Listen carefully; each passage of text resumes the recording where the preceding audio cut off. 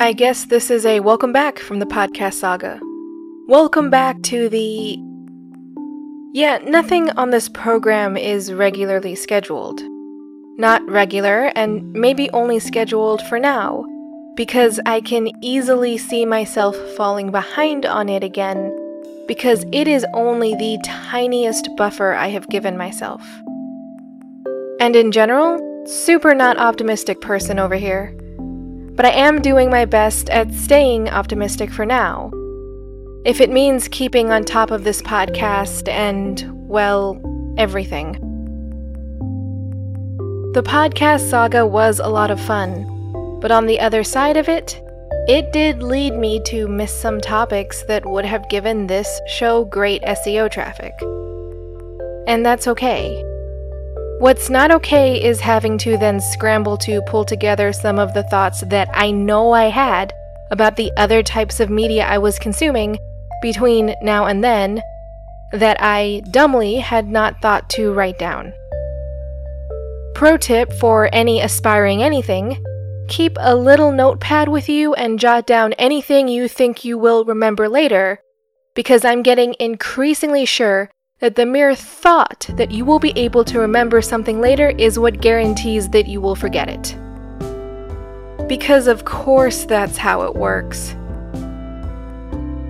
Regardless, I did manage to pull some of those thoughts together, including thoughts on this show and maybe even this intellectual property as a whole, even if they are more than a little late. Hi, it's Em. Welcome to episode 73.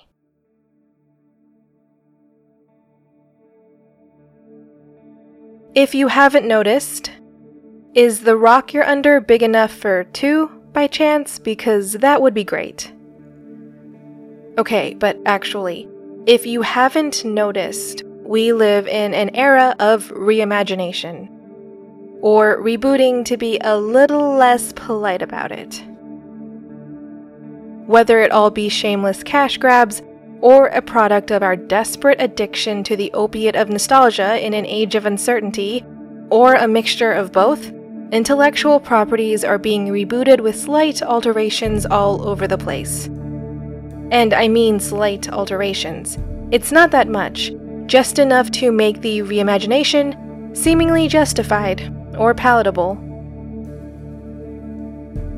And while the mere mention of this might make you think of Disney, Nickelodeon and Netflix jumped into the action last summer with two things that exist in the in-between space relative to television specials and movies, but I am pretty sure they are more on the television special side. I'm just not 1000% confident on that one.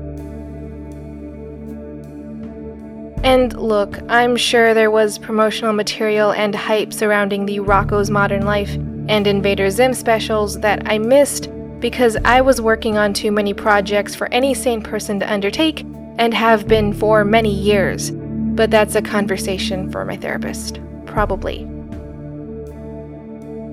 Look, I might talk about the Invader Zim special some other time. It was incredibly interesting and there's some meat to it.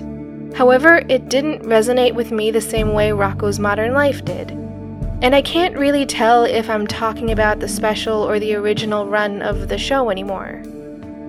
Because Rocko's Modern Life had a special place in my heart. Maybe it shouldn't have, but it definitely did. And the same thing could be said about this new special.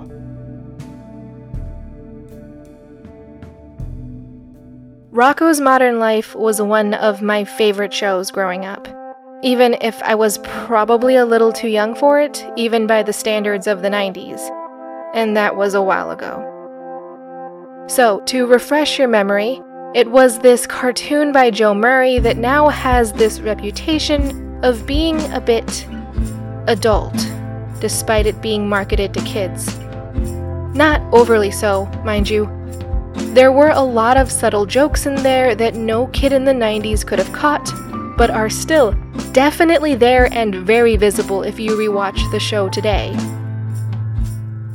And it had this surreal quality that doesn't always land with kids.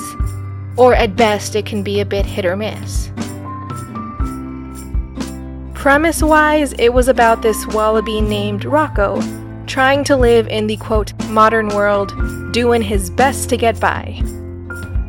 And that's in quotes because this show was made in the cultural consciousness of the 90s, and you can definitely tell. And it's the main reason, I think, that Rocco's Modern Life couldn't have existed in current year. But that's just my theory. And look, I'm not going to deny that it would be hard for the writers or animators to sneak in some of the jokes that they did. But that's not the main problem. I don't think, and didn't think, the humor is what the main barrier was for this show.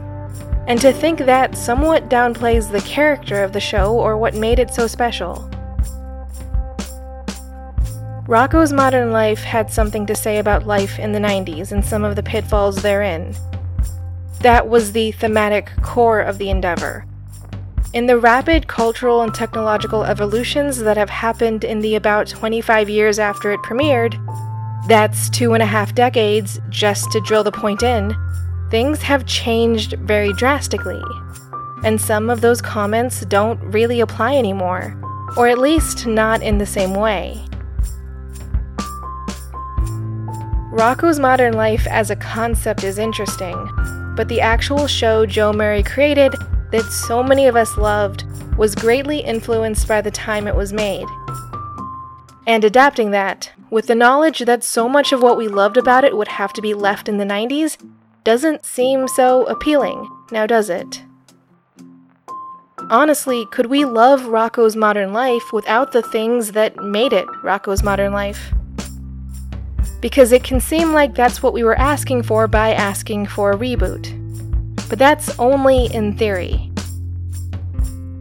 And in that theory, I get it. It can be hard to be optimistic about the prospect of a reboot in the face of such overwhelming odds. And in general, it's hard to not be cynical when you know just how much money these reimagined properties can make. But the Netflix specials actually did something kind of amazing.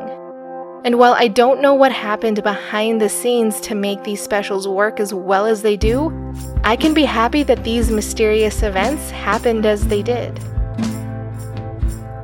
Because here's the thing. This new special, Rocco's Modern Life Static Cling, manages to be not just Rocco's Modern Life in the late 2010s, but also a sternly worded love letter to the past and our longing for it. And a pep talk for all reboots could be. Which is a lot to unpack, and we're already fairly deep in this review, but let me explain. Static Cling picks up where the original run of the series left off. Rocco and his friends are stuck in space because Rocket entered house, and pro tip, don't think about the logic of the universe too much, because remember there's a talking wallaby. But in the course of Rocket hitting house, and being shot into space, the three friends have been trying to make the most of it for the past 20 years they've been up there.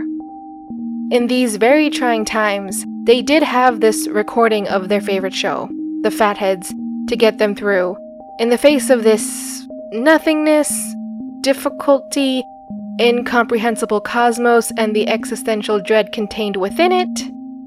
Whatever. In the face of this tape has become a bit of their lifeline. Or their literal lifeline.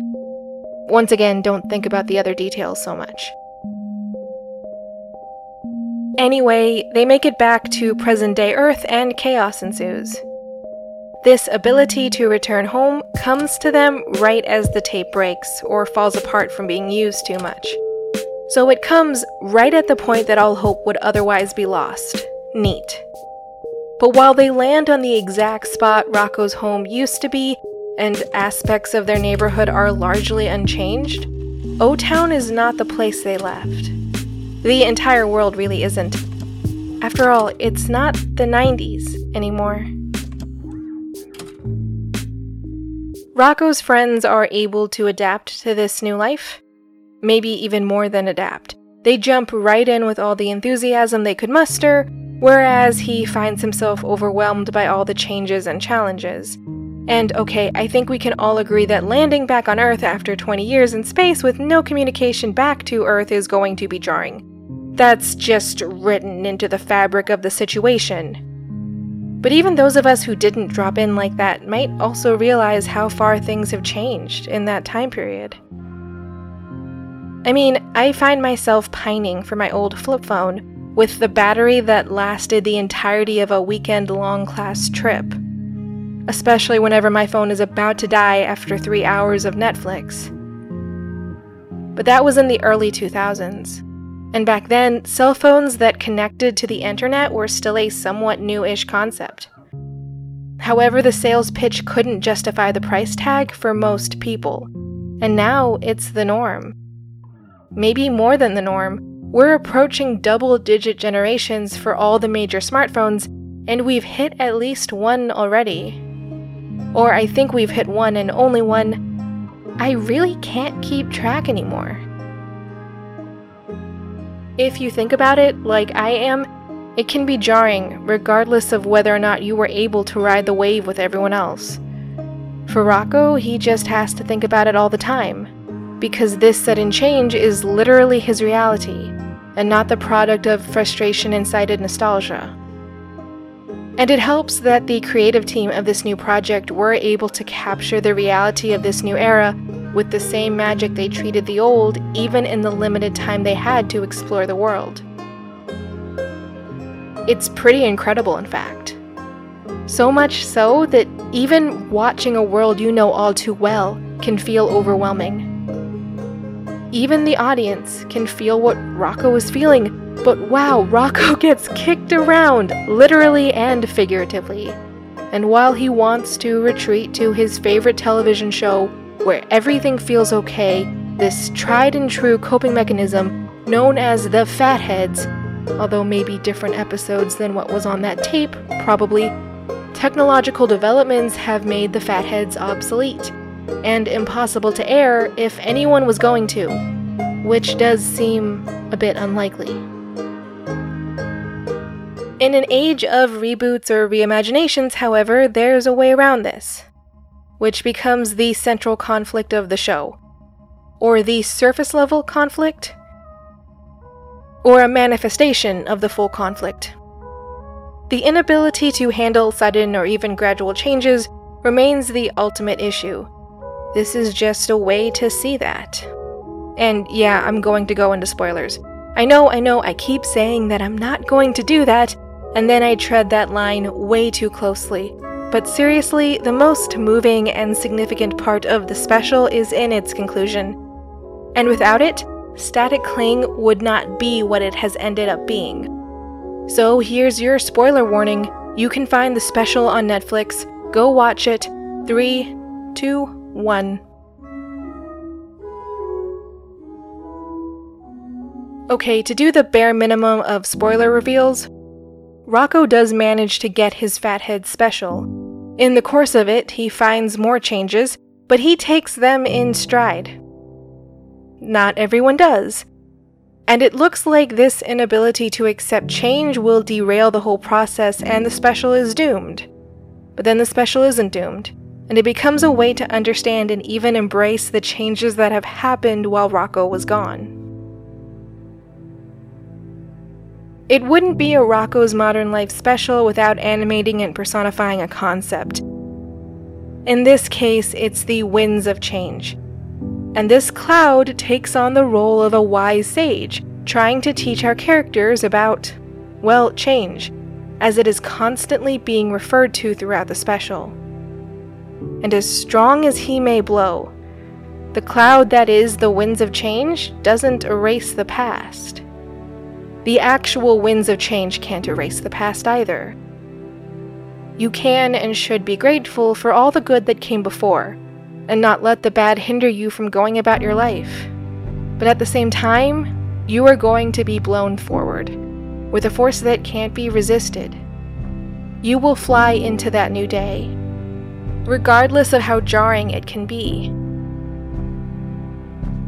And in many ways, this is a necessity. But it is also a version of a theme that I have heard before, and almost got a tattoo of, but I am a wimpy wimp about pain.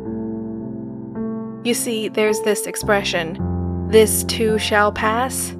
I'm sure there are different origins to it and maybe different wordings of it across cultures.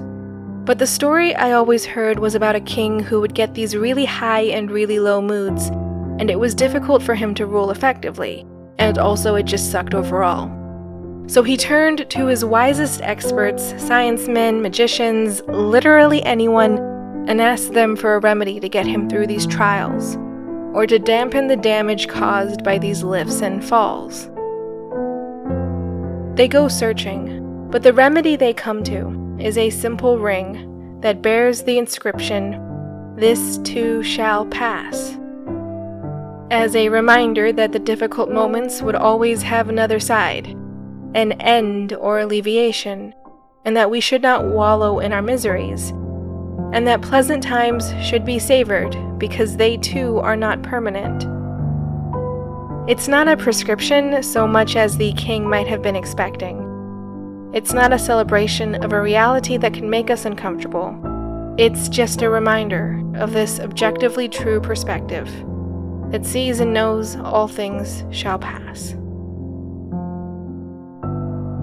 Really, it's our reactions that are under our control. And while that is true in pretty much every context ever, it has a particular meaning here. In the abstract, change can be difficult. Try upgrading an older person's phone for a handy illustration, but that doesn't mean it's bad. There are highs and lows. It's not all lows. So how are we going to see ourselves through it? In Static Cling, the surprise problem with the Fathead special is that of the entire conflict. A change, which is probably to be expected. The show can't be exactly like it was back then, for many reasons, but especially because the creator, who put more personal touches into it than anyone seemed to realize, needs it to go into a new direction. And that new direction poses a tiny problem. In this way, though, the special doesn't just become an object of change to be dealt with, because prior to that reveal, the winds of change had given us the big talk about why change needs to happen, and the fallout of it takes all of 30 seconds to resolve. Rather, the Fathead special becomes a way for the audience of the Netflix special to understand what reimaginations can actually be. Specifically, they can be a way to shed new light on the realities of our current age through the lens of the familiar. It can remind us about what really matters and has always mattered. These small details are easy to lose sight of in the shock of change. And reboots can become a way to emphasize a sense of connection that might feel lost during a change, but will always endure if we let them. This is the unique and critical takeaway from Rocko's modern life, Static Cling, in its incredible self-awareness that always seemed characteristic of Rocko's modern life. In other words, as a reboot, it offers up a prescription of what reboots could and should be. There's another way of looking at this, through the process of elimination. Reboots are not just a way to reminisce about the past, or escape the trials of the day in a nostalgic haze. They are not even just a way to savor that which came before. Rather, they allow us to express ourselves in a language that feels incredibly familiar, and is non-threatening, about a newness that can feel like the complete opposite. We could, in certain circumstances, approach genuine issues or critique the current world through these revivals, through what we were and what we have been. We can better understand the present and future by connecting it to the past. Is that going to happen with every reboot? Nope. Sometimes they are going to be shameless cash grabs, or ways to test technology in a still profitable context. But there are gems within the mud, and this is one of them.